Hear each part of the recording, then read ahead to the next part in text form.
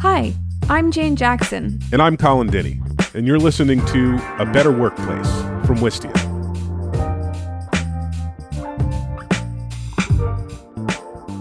Hey, Colin. What's up, Jane? I've been looking back at the episodes we've done so far, and we've talked about kind of a lot. Yeah, we've covered pretty much the whole gamut, from pay disparity to race, gender identity, microaggressions, and just generally bias in its many forms. We even threw in a Star Trek analogy. I still have no idea how Ron got away with getting us to do that one. My wife heard me in the other room and could not stop teasing me about it afterwards. Yeah, I suppose it helps having a producer who's a Trekkie producing two rookies in the podcast game. Didn't he call himself a Trekker, was it? Is there a difference?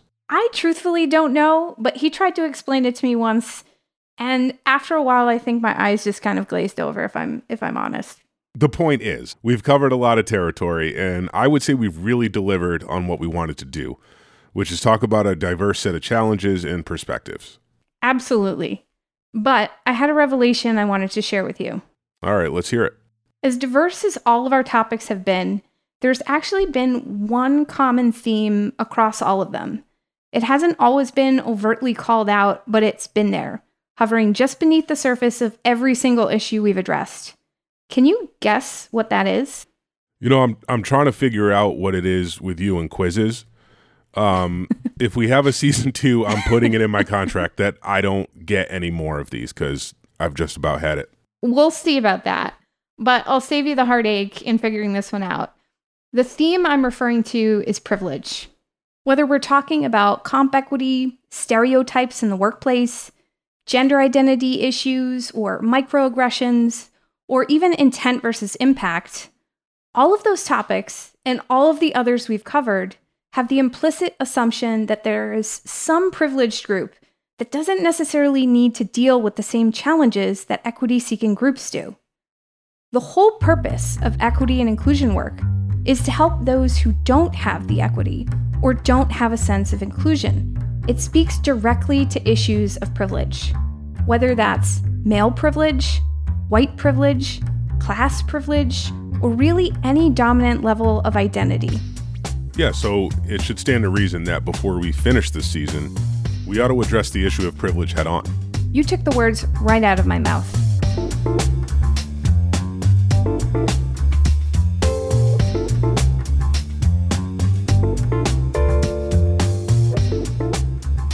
So before we get started on addressing the issue of privilege, it's a good idea to get our bearings and first define what we mean by privilege. And if you've ever participated at all in any kind of public discourse on the topic, you might have noticed that the parties involved quite often have opposing points of view about what privilege is. So for a solid definition, we turn to Beth Chandler, Executive Director of YW Boston, an organization that provides training and DEI services with the mission to, quote, eliminate racism, empower women, and promote peace, justice, freedom, and dignity for all. Here's how Beth defines it.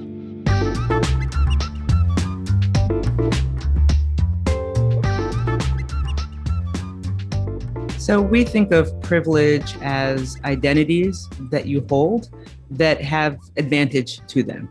And so a couple of examples, and often it's social constructs. And so thinking about race, there are advantages in society for folks who identify often as white. An example will be looking at the GI Bill that was put in place after World War II. GIs were coming home from the war, and they had access to low interest, long-term mortgages. And so for many GIs, this was a way to buy a home, to be able to build equity, to be able to pass both, send your kids to college and to be able to pass down wealth. Well, the government said that only certain people were eligible for those loans, and it tended to be white people living in the suburbs. And so that was an advantage they had as being military and being white males to have access to those mortgages. So that's an example of advantage. Where you go to college is an example of advantage. One of the reasons I chose the colleges that I did was because I knew how people viewed those all across the world, and that would provide an advantage for me. And so it's different identities that you hold, often not for your choosing. So you can't choose your race or your ethnicity. You can't often choose your class, But all of those things can provide advantages to people depending on where you fall in those categories.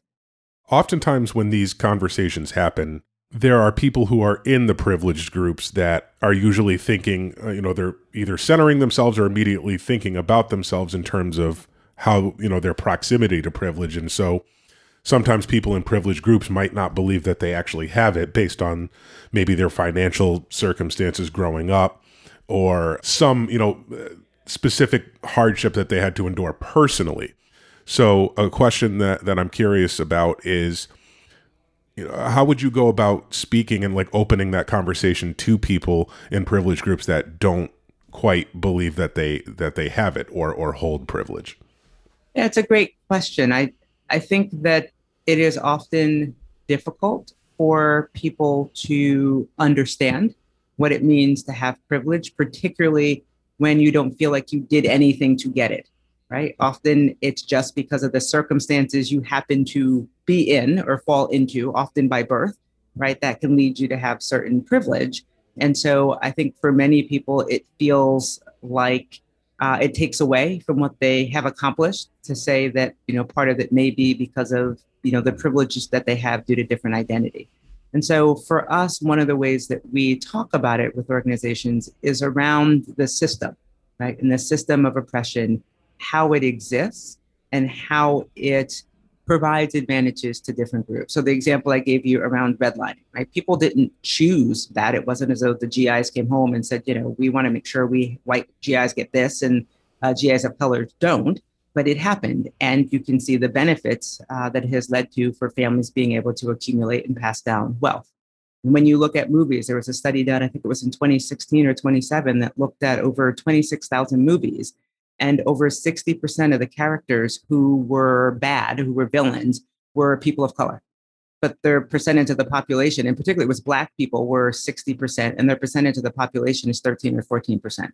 But, if you're going to the movies, you're thinking, you're seeing all these Black people as bad. How does that impact the way that you view Black people, even, subconsciously or unconsciously because of the imagery you're getting, right? And so, it's not always that people have a choice on the privilege that they have, but it's important to be aware of it and to think about where you are in privileged identities, how can you use that to help others, right? And it's important to realize that many people have privilege. And so even though I identify as a woman, as a lesbian, as Black, all of those categories are, disadvantaged, right? And folks would say they don't have privilege, but there are categories that I'm in that do have privilege, right? So I run an organization. So that's a category of privilege. I went to Ivy League schools. That's a category of privilege. And so it's important, I think, for people to realize that everybody has some privilege that they can leverage. And so it's not just, only white people have privilege, so they're the bad folks and they have to make all the change, right? We all have agency. We all often have at least one category of privilege that we can leverage, and that this isn't a statement about who we are because we may have privilege. It's just being able to acknowledge that that is the case. And now that we know that, what do we do with it? Right? And it doesn't take away from what we may have accomplished or our families accomplished, but how do we, now that we're aware of that, again, use that to help others?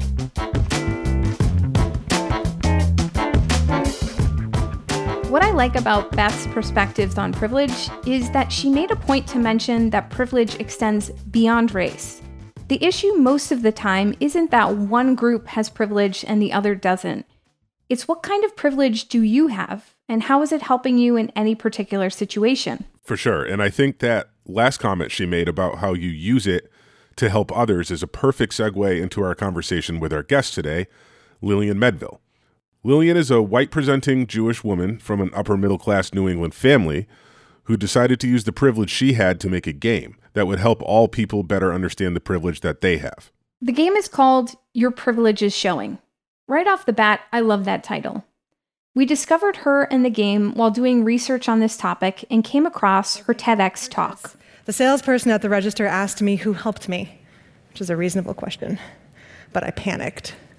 I was like, he's tall, lean, dressed in gray slacks and a burgundy slim fit V-neck sweater over a white collared shirt, loafers, short hair, brown eye. I would have told them his GPA if I had known it, and it would have helped. I said everything about that man, except that he was black. I had been raised to believe that the way to be a good, not racist, white person was to not see color, which is unhelpful.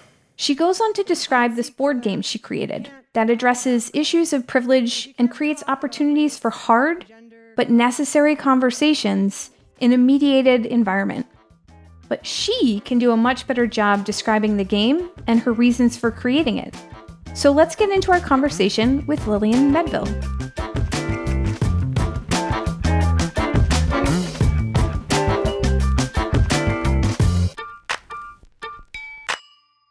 The definition of privilege is an unearned advantage.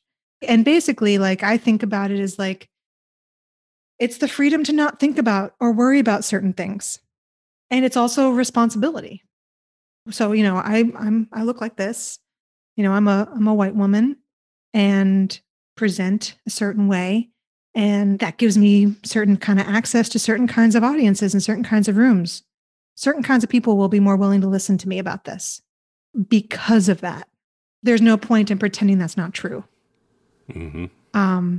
It's important that I'm conscious of it so I don't abuse it in any way and be aware, like, what's my lane, what's not my lane, you know, and running this game, this is my lane, you know, trying to become an anti-oppression educator, not really my lane. Mm-hmm. It's helpful for me. It's helpful to know what's mine and what's not. Yeah, it's a funny thing to think of it that way. Like, you and I could deliver the same message to the same room of people in these separate situations and be received a completely different way. Yeah. And because of how I present and who I am, I, in some ways, can be more matter of fact and blunter with people. So I get to just get to the point in a lot of ways. Mm-hmm. And that's really why I built the game, is I was like, I'm tired of these conversations going nowhere because they go everywhere. I wasn't trying to solve like a larger problem. I wasn't trying to create a business. I wasn't trying to do any of that. I was trying to figure out how I could be more aware of the world that I live in and interact with every day. I realized that I was spending a lot of energy avoiding a lot of the things that were happening. I wasn't really paying attention. And once I realized I wasn't paying attention, I realized how much energy I was expending in like ignoring it. It actually takes a lot of energy to do that, to not see things. So I created this framework because I was really anxious and I needed guidance and I needed a framework in order to start. And I made it a game because it's hard to begin and I wanted it to be fun. You mentioned it was taking a lot of active energy to ignore all of this stuff. Can you share a bit more about what that was like or how you saw that manifest in your life? Sure. Yeah. I mean, I'm Jewish, middle-class, white woman, was raised in a pretty progressive, liberal household. So that's kind of like where I'm coming from. And there were a lot of different points when I realized that I didn't know anything. And then I started to make more friends who weren't from my particular background, and they had life experiences and they could talk about them with a kind of fluency that I didn't have access to. I didn't have access to the language. I didn't even know what the language was, to be honest. And then once I started reading and trying to pay more attention, I realized like, oh, there's a lot of stuff happening right now that I have been ignoring. You have glasses on. So you know when you've got like a spot on your glasses? Mm-hmm. Mm-hmm. And like it takes energy to like look around it. Yep. But you don't realize that you've been taking that energy until you clean them. Mm-hmm. And you're like, oh, that's so much better. I can relax. It's like that. I mean, it's just like, oh, like that's so much better, because it's not that the knowledge hurts me so much as that like the ignorance hurts me. being a person who doesn't understand systems, or being a person who doesn't understand where I fit into a system. So then there are a lot of things that are happening around me and to me and that I'm doing that I don't understand. I don't understand the cause and effect. I don't understand why people are reacting to me or why I'm reacting to others the way that I am. And that's just like that's like a rolling ball of ignorance, like rolling down a hill. And there's a lot of damage that gets done there. And I didn't want to do that anymore. A question that I have is, so once you were kind of experiencing this, what was the lead up to what eventually became the game? Like, what was the timeline, I guess? And then, like, how did it all kind of come together in terms of constructing it? I mean, there's no easy answer to that, because it was like these different points where it's like kind of discovering how much I don't know. Because, you know, there's a dominant culture narrative that we have. And if you don't look too closely, you're just going to believe it, because that's what it's for. It's there to be believed and not to be questioned. You know, I was editing a film. I was working in film at the time. And I was hanging out with people who weren't from my town, you know? I mean, I grew up in a pretty diverse town in a lot of ways.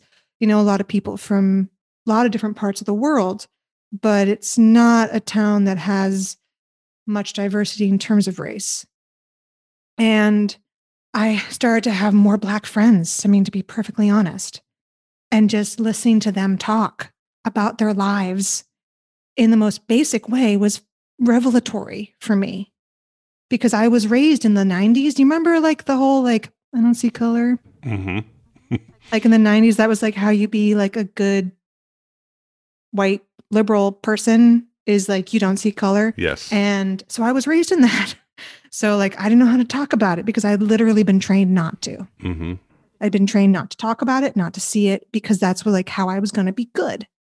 And then here I had friends like who just, I mean, they're just talking about their experiences, and I'm just like listening. I'm the youngest of 3. So like, you know, I just like to listen. Mm-hmm.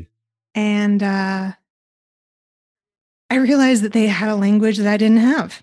And I was like, oh, I don't talk about whiteness at all. Like, I don't even know how. I don't even know what it is. Never mind, like, not understanding her or not being able or willing to talk about Blackness. Like this impacts their lives every day. Whiteness impacts my life every day, Mm-hmm. like for better and for worse. The game started there, basically. Can you walk us through kind of how this is set up, how the game is set up, Yeah. how it's designed to function, and Yeah. what sort of conversations it fosters? Yeah. So it's a 3-round game. Each game operates differently. It's kind of like an on-ramp towards like it's an on-ramp of challenging skills and that you kind of build as you go through. So the first round is about recognizing, naming, and describing present day injustice. So I'll pull like real life current events. One of the things I think is really important that I noticed for myself is that I really thought of injustice as like in black and white photos. Like I thought about it as past. And I mean, like, you know, talking about ableism, talking about classism, talking about sexism, gender, just I thought about it as something that we had done. Check. So I try to pull things that are happening now. So this is an opinion piece. It says, another positive cause of fertility decline has been the assimilation of Hispanic Americans to U.S. fertility norms. In 2007, Hispanic American women had about 67 more kids than their white counterparts. By 2018, the difference had shrunk to under 20%. So the question I would ask if I was running a game is, what is this? What's happening here? And what you have in front of you when you play is you have cards, like literal playing cards. Okay. It's there's racism, sexism, privilege cards, and then I've broken them down into 3 levels of severity. So that's gray, microaggression, yellow, unnecessary roughness, and red is macroaggression. So the question is, which card or cards do you think this is and why? We certainly have some racism in the mix here. Which level do you think it is? It's a gut check. There are definitions for it, but it's more about, it's different. Like, it's not about like hard definitions. Mm-hmm. It's like which level of card it is depends on your life, your experience, your privilege. And picking all red cards does not make you like better at the game, because it's about the nuance of it. So what do you think it is? Probably yellow. Why? Because it's some pretty gross stereotypes about a race. I would assume that red is probably more individual directed intentional harm. That's how I'm kind of seeing my red yellow, and I don't suspect that is the intent behind the article. I think it's likely ignorance rather than willful harm. Okay. Yeah, I was going to say, I think that this is probably yellow if that correlates with the microaggression, or was that Microaggression is gray. Yeah, it's interesting because to me, what my interpretation of it is, they're not saying anything that is blatant or like Jane's talking about, like directed to harm, but what they're doing is, I'm receiving this information as like being framed as either a negative or like positively trending behavioral correction in proximity to whiteness.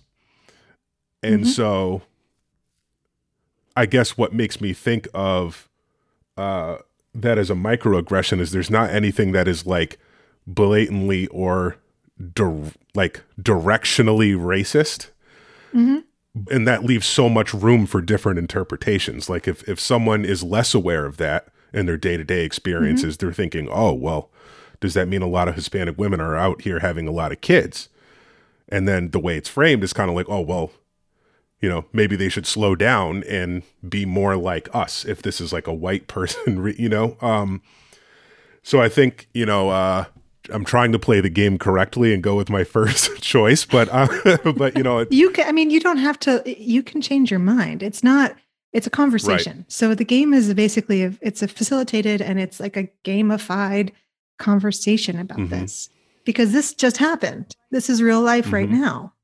So and this is messaging. It's about like cultural competency, media literacy. Like, what are they saying? What do you know? What's happening? Can you translate the dog whistles? Can you translate and know what this is? Because they're saying that it's a positive cause of fertility decline, that Hispanic Americans are assimilating into U.S. fertility norms, by which they mean into whiteness.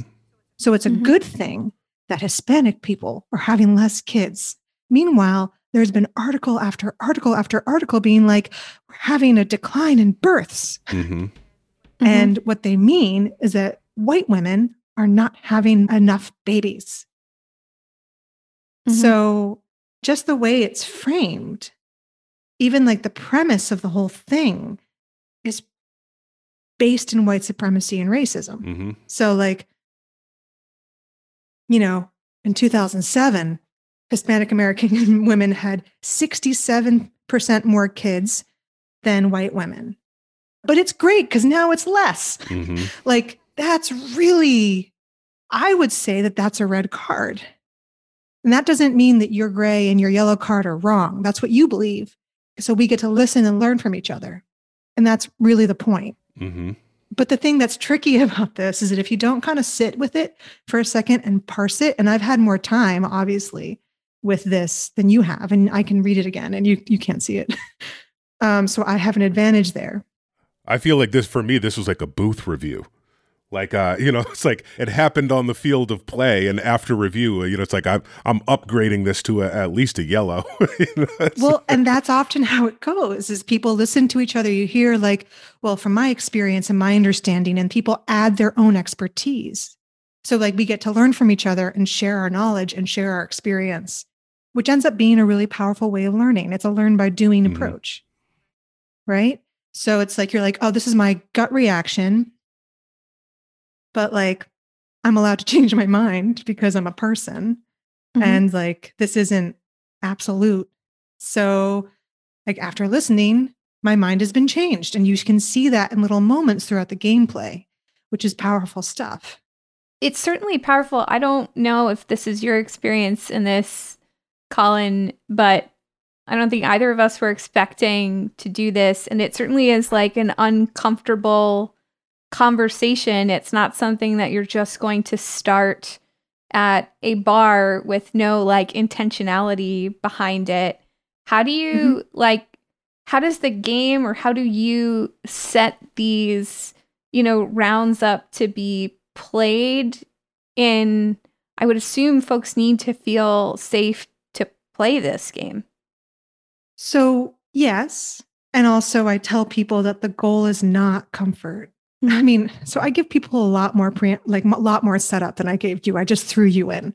I mean, I didn't even tell you what the definition of the cards were before we started. So like, fair is fair.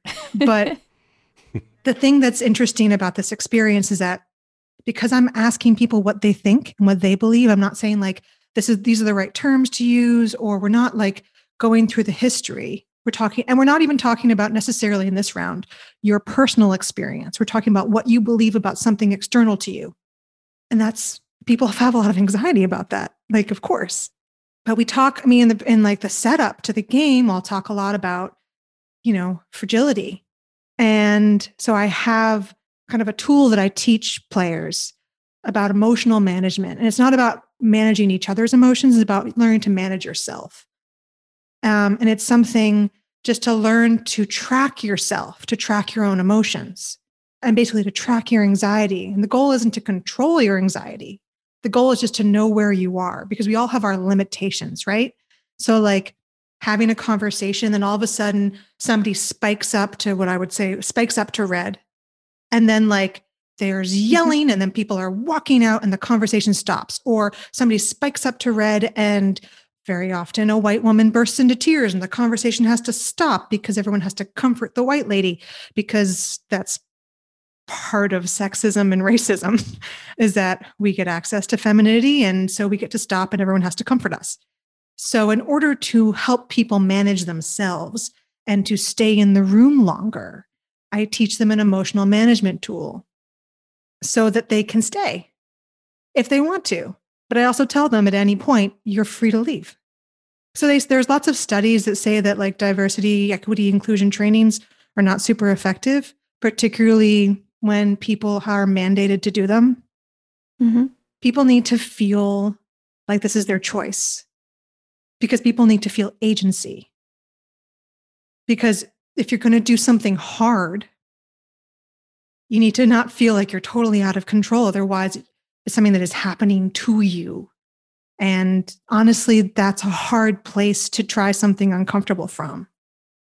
Like I'll tell people, like, you need to feel safe enough to take risks, but this is not a safe space. This is a space where I'm going to ask you challenging questions and I'm going to push back if I think you need it. So this is a brave space where I'm asking you to be brave. And I'm also asking you to take care of yourself. Like at each point, we each have different limits. And some days, like, honestly, I'm more fragile than others. And like, I can't take feedback in the way that I would like to. And so I have to be mindful of that and just be like, today I'm a little bit of a fragile flower. And today I'm going to just, listen more. Mm-hmm. and kind of lean back a little bit so that the conversation continues, so that I don't stop it. I'm curious if there's like this, conflict isn't the right word. Folks are aware to varying degrees or willing to acknowledge at varying degrees their privilege. Mm-hmm. So something that may pop up as a gray card or yellow card to one person and somebody else can't even see the gray card, how does that dynamic start to show up in this game? I'm sure that it happens. It doesn't happen frequently, actually. Okay. It has happened before, but then the person who can't see it, then they get to listen to other people who can. And either they change their mind or they don't. You're not here to be lectured by me. And you don't have to agree with me. Like, you have to agree to play by the rules of the game. And there are shared terms, like reverse racism doesn't exist, so you can't play it. And you can disagree with that on your own time. But the rules of the game state that if you want to play, you can't play it. And sometimes people will leave me little angry notes at the end of the day. And that's fine because there are parameters for a reason and there are rules for a reason. But you can't make people see what they don't want to see, and you can't push people past where they're ready to go. Change and learning happen at their own pace. Maybe one of the most important pieces for folks to understand, and and anyone who's listened to any of our episodes will certainly have heard our mention of the diversity ladder. Which we like to think of on this podcast as, there's various rungs with no real top to the ladder, but there's different rungs that everybody who's coming into this work is at. And I think it's important to call out that there's always going to be people who are on various rungs of that ladder. Sometimes it's the very first one. And then there's other people who are, 5-6 rungs up the infinity ladder, I guess. And I've had so many conversations with friends and family about this line of thinking, because I think at this juncture we've kind of hit like a critical mass over the last year where everyone's thinking about this and everyone's talking about this, and so many people are like out of patience and very quick to anger about all the things that continue to happen. And believe me, I'm one of those people that, I have really just had it with a lot of things that happen in the world for numerous reasons. But I feel like if we're trying to get to a specific place, that we have to try to bring people with us, and you can't drag them there. Yeah, I mean, the question is what's the purpose of the work that you're doing? So the purpose of the work that I do is to help people begin to have a conversation. Because in order to speak directly about these things, people need to be able to think clearly. And so I want people it's like a training in thinking about this differently. I want them to be direct. I want them to be honest, but not cruel. I want people to not beat themselves up for what they don't know. So there's 2 core philosophies to the game. There's the That's Okay card, which is a card that's worth half a point and anyone can play it at any time. You can give it to someone to acknowledge them and to acknowledge their anger and their experience. You can give it to someone to say, just because you did a sexist thing one time and you are acknowledging that it was wrong, doesn't mean you're garbage forever. That's okay. We can learn. So I want people to have a way to both acknowledge each other and acknowledge the wisdom that each other bring. And you get a That's Okay card for that. And, if you are being vulnerable and honest about the ways in which you've been classist and you've hurt yourself, you've hurt others, and you're this, and you're acknowledging it in a way that's not just I'm proud I did this, but it's you're acknowledging it and that you're saying, I understand that was wrong and I'm trying to fix it. You get a That's Okay card. And then the other concept, the other core philosophy for the game, it's a perfectly adequate human star. So you can see it's like a wonky star. I designed it on my phone.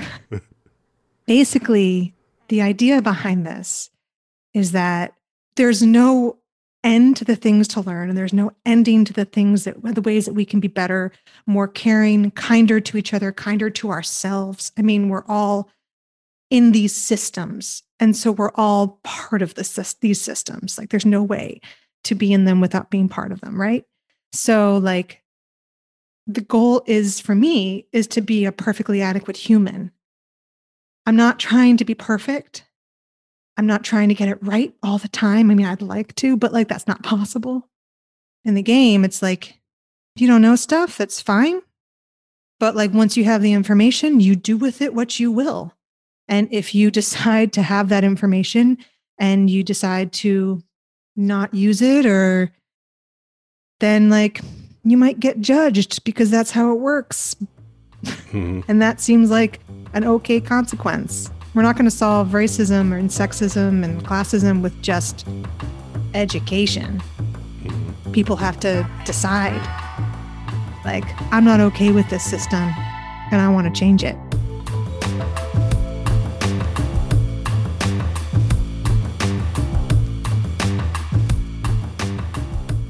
So the second round is the inverse of the first.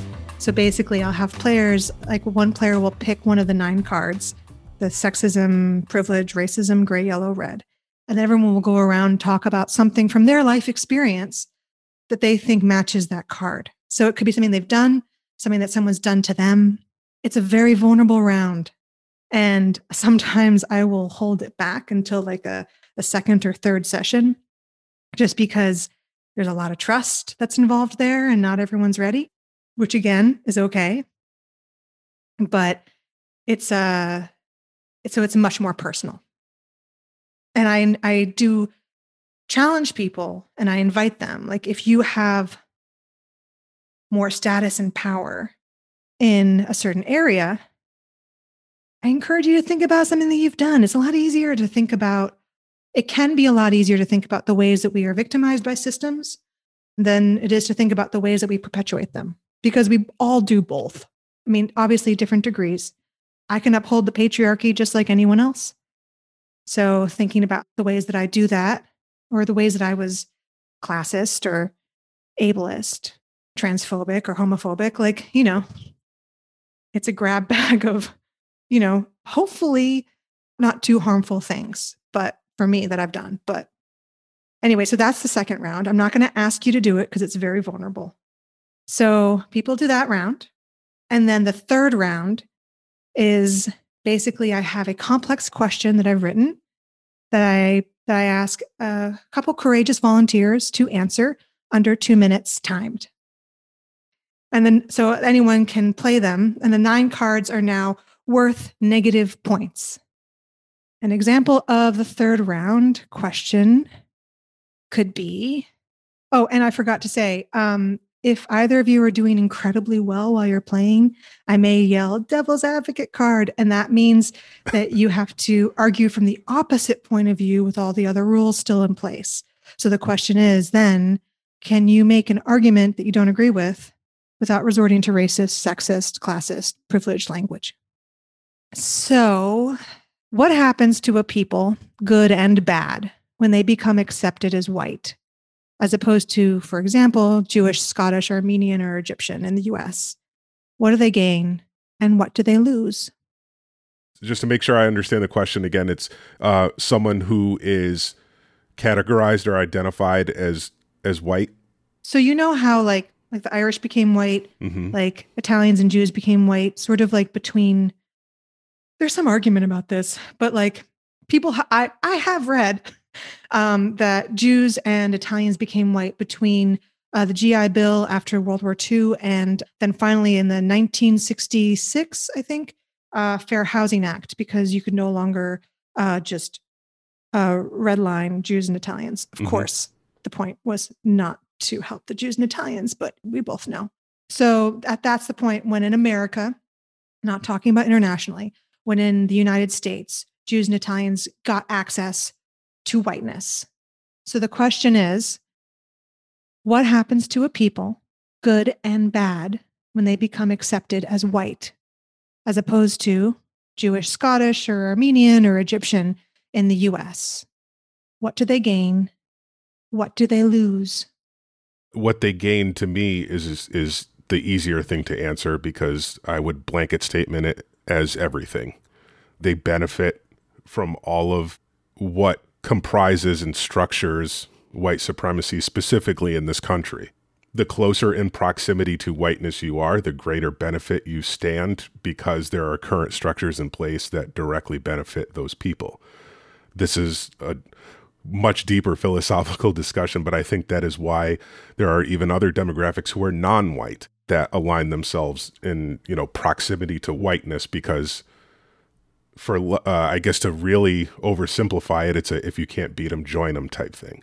What I think you lose is your opportunity to participate in cultural differences in understanding, and even though you may belong to a larger group, there are things that can stand to be benefited from by sharing in cultural differences, even if you are, quote unquote, in the larger white group, you are sacrificing a piece of what makes you unique, what makes your people unique, your history.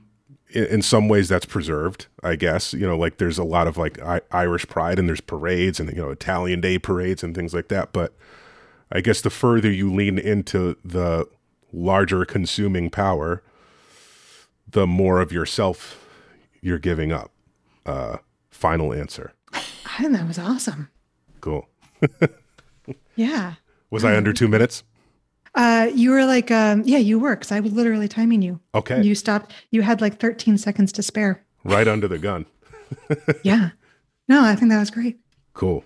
Are there things that leaders can take from this game? Can they facilitate these in companies? Are there other dynamics that they can learn from and incorporate into creating more inclusive, equitable spaces for folks? I mean, I wouldn't recommend that like a CEO facilitate a game. Like that seems like a disaster waiting to happen. The power dynamics are so complicated. Like basically there's two different ways to play. There's an at-home version of the game, which is like a simplified 101 version that I created just so that more people could have access to the tool. And it's for friends and family to play, like at home, peers, where there's not like complicated at work power dynamics and organizational stuff happening. And then there's facilitated games, which right now is always me. And the goal for myself is to create a training program so I can train other facilitators to use this in their work, because I think that would be super helpful. But basically, like, it's hard. I mean, for someone who's running a company and wants to, like, you're never going to get away from the power dynamics of you being the boss. Let's say there's a company of 6, including the CEO, and they want to play. The onus is on the person with the most institutional power and privilege to dig deeper and be the most honest and lead by example. You got to be vulnerable, which is hard because, like, trying to be the boss. But, like, that doesn't work if you're going to do this. I think that makes sense even on a broader, like through a broader lens, as we think about how efforts and progress can be sustained.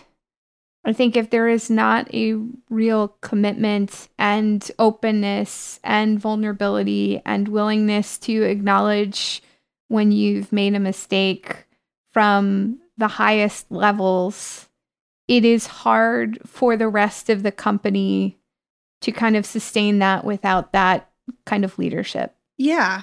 So it's really important for everyone to have this access to the same language. When I'm working with like really large companies, I tell them that, like, we can 2-prong this. Like, why don't we have like leadership play, and then we can have like a big talk for everyone so that everyone has access to the same language and the same terms, so that everyone we can start at the same place, more or less. And then, if it works out, then we can start to do run sessions with people throughout the company, throughout the organization as well. But, like, you can't do top down and you can't do bottom up. It's like when it's the same reason why, like, everyone goes to the same talk, or, everyone, like, I don't know, gets the same, like, code of conduct. Like, you want to set expectations, right? And it's a complicated thing when you're the person in power, because the interrogation is power. Like my definition of whiteness is access to power. Like, that's how I think about whiteness, is access to power and privilege. So it's complicated and you need help. Basically, if you could do it yourself, so many of these jobs wouldn't exist. Like, my job wouldn't exist.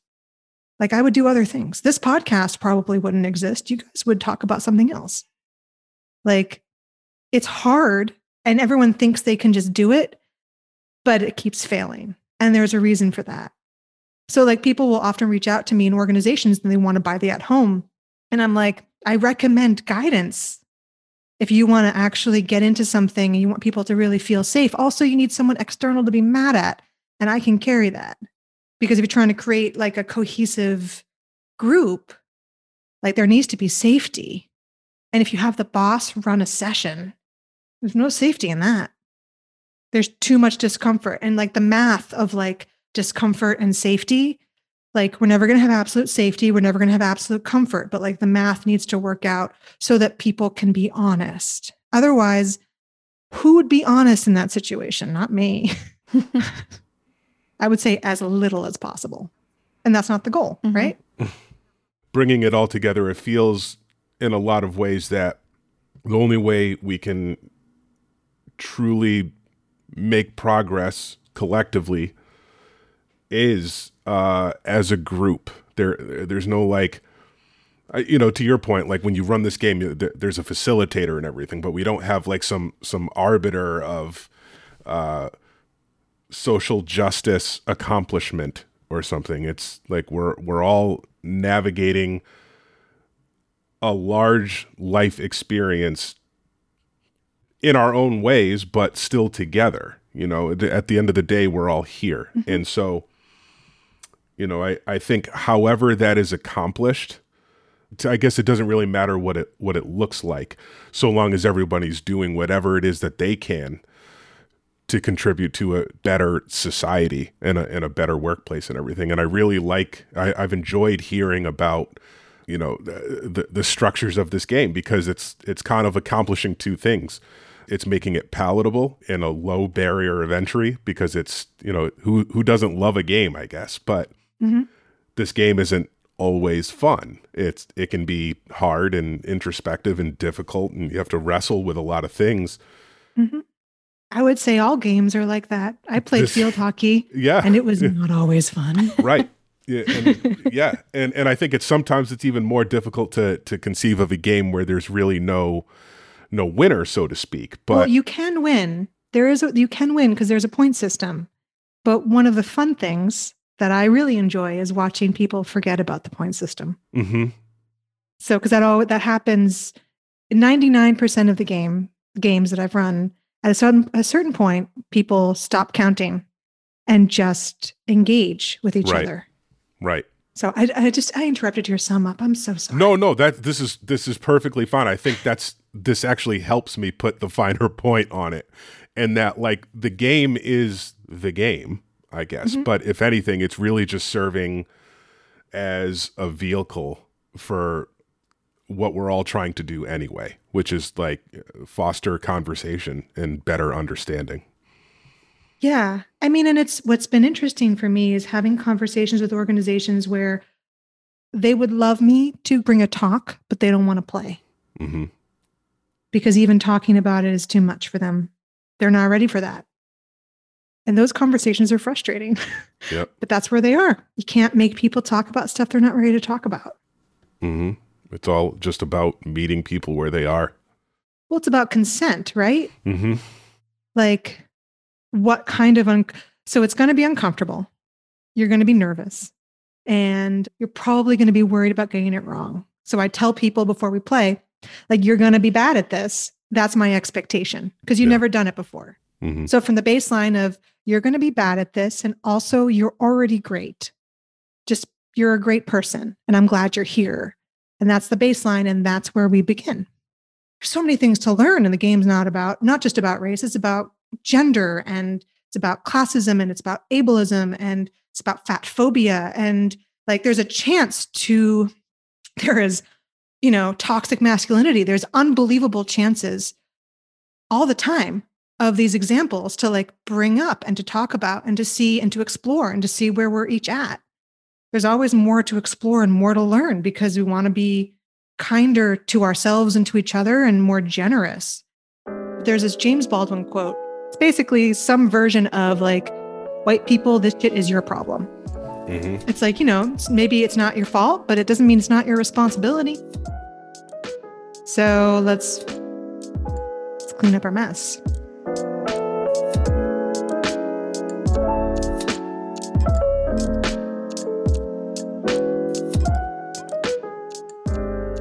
So, Colin, can I share my initial reaction to when we recorded this with Lillian? It was super uncomfortable. I was not prepared to play the game and was not as fresh as I could have been on, the different colored cards or rules, but it was definitely like really uncomfortable to kind of think through and then articulate, perspectives on some of these situations with like the fear of getting it wrong. How did you feel? I feel like you went with it a little bit more than I did.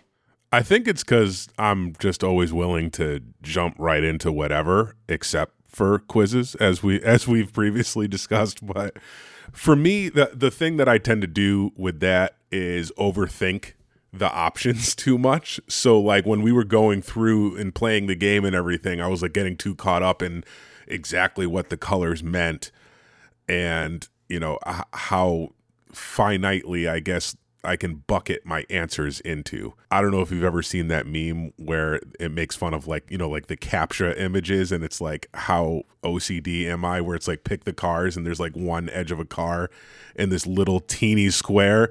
That's kind of how I was thinking about the game. But overall, I like the design of it because I think it allows people to answer honestly without getting, sometimes I feel like people can amend their answers once they've heard someone else's answer, or while they're hearing someone else answer, they might like start the gears start turning in their head, and so then they might change their answer. But I think it's good to kind of just get an assessment of immediately like the kind of the knee-jerk reaction of how people think about these things.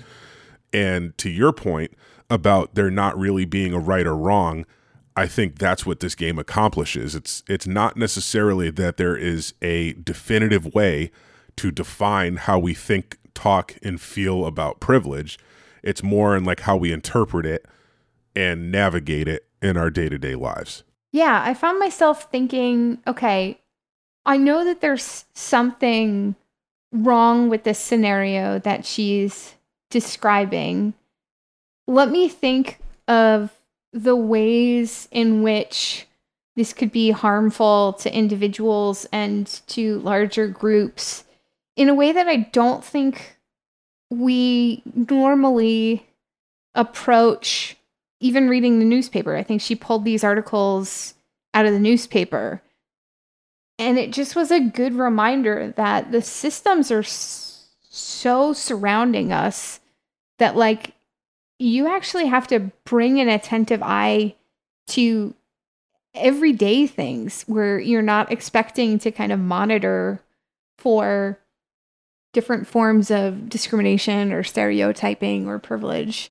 I had a written question before we met with her about doing this game in groups at work as like a way to foster learning, and even just kind of being put on the spot. I think this game is probably really hard to play in general, but I can't imagine doing it without a mediator or without a group of people who I at least knew and trusted pretty well.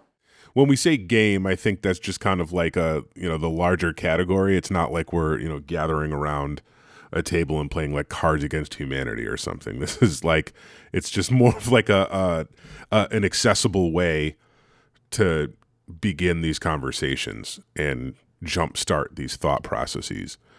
And another thing I was thinking of, not necessarily when we were doing the interview, but kind of when I was thinking back on it, is that my initial interpretation was that this is a great way.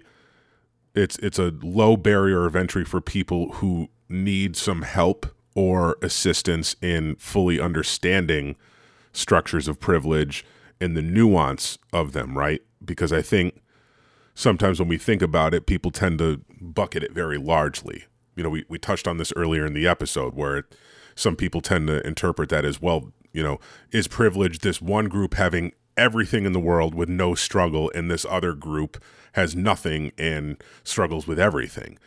That's not what we're saying. It's all about the nuance. And so my first interpretation was like, wow, this is a great thing for people who are, first timers or looking to dig deeper into, where those nuances lie. But then I was also thinking about the benefit in people who are a part of equity seeking groups being able to better name the privilege structures that affect them. Because, sometimes coming into it, we think of, myself as a black male, think of privilege as a very large bucket as well. This kind of a game helps both of those groups better articulate the different types of privilege that exist. And I think most importantly, where those privileges become intersectional. Because again, using myself as an example, there are very acute and definitive roadblocks, I suppose, that I have to navigate in my life as a black male. But I am hetero, I am cisgendered, and there are privilege structures within that. And so, that kind of ties it into the whole idea of where those privileges intersect and how we can better navigate our day-to-day lives and professionally and personally with each other, understanding where those privileges intersect and how we can, lift each other up with the privileges that we do hold. I thought it was super interesting. It was coincidental timing, but we did this exercise around the same time that we at Wistia did kind of a training around identity. And you and I were in different trainings. I was in the manager training, and our training was really centered around thinking about the different dimensions of our identity and identifying the areas in which that bestowed benefits or made things easier for us, and the areas in which it maybe held us back or made paths harder. And as you look at this graph of everybody who's in the training kind of putting their identity anonymized out there, there's nobody who is in kind of the inner ring most privilege all the way across the board. There were a lot of folks who kind of were, on the farthest out on this kind of circle. It's hard to describe to the audience without showing it, but in the more marginalized identities, people who you would think on the surface level probably are in the most privileged class have elements of their identity that are not the case. And the reason I think it was helpful going into that training so closely with doing this interview with Lillian is it's really helpful to not only think about your own identity, but to practice thinking about the identity of others and ways in which that has given them advantages and disadvantages. And so I found them as like a great paired exercise in learning how to think about it and learning how to talk about it. I feel like sometimes when we're having these conversations, the easiest thing to do is to kind of retreat into protection mode, because I think when you're talking about privilege, no one likes to really feel like they're a part of a privileged class, right? Because I think for whatever reason, or maybe it's numerous reasons, that when people are told that they hold privilege, they often tend to think that that is in tandem with, mitigating or disenfranchising like their own struggles, I guess, and whatever they've had to navigate in their own lives. I believe we discussed this in either this episode or another, but, people who may have come up with lesser means, that like if they grew up low income, like their family, whether it was in a low income neighborhood or not, they might say, oh, well, like my mom had to work really hard, like single parent household, whatever the case may be. And they think that if we're, prescribing privilege to them, that it therefore negates anything that they've had to navigate previously. What I think that these exercises in the game do well is kind of remove that layer for people to kind of like retreat within themselves and think about these, situations that aren't specifically speaking about them. Because I think that's how a lot of conversations go. Like if I were to open up a conversation with someone about privilege, we're probably both going to start thinking about things in our own personal lives. But then when you're presented with these things that are either like an outside circumstance or, a fictional backdrop in some way, I think that helps people kind of step outside of themselves a little bit and think about the bigger picture. It's really hard to think about making sustainable change if we're not able to kind of reflect on these things and remove some of the emotion. Because when we're talking about identity, some of the things we were talking about in the YW training, they're not things that we as individuals had any control over. I didn't have control over, my race or my gender or my religion growing up or my class growing up. But these are things that made certain other things in my life easier or harder. And I think divorcing the emotional attachment to your identity is helpful. And I think if we can't talk about and reflect on our own identities and similarly on the identities of others and how those levers are being played, it's really hard to think about us as a country moving towards a more equitable place if we can't just think about these as systems that exist that we have to address and make more equitable versus an emotional attack on me, the individual, because I am white, because I grew up middle class. It's not that, but I recognize that opened doors for me that were not as easy for others to open.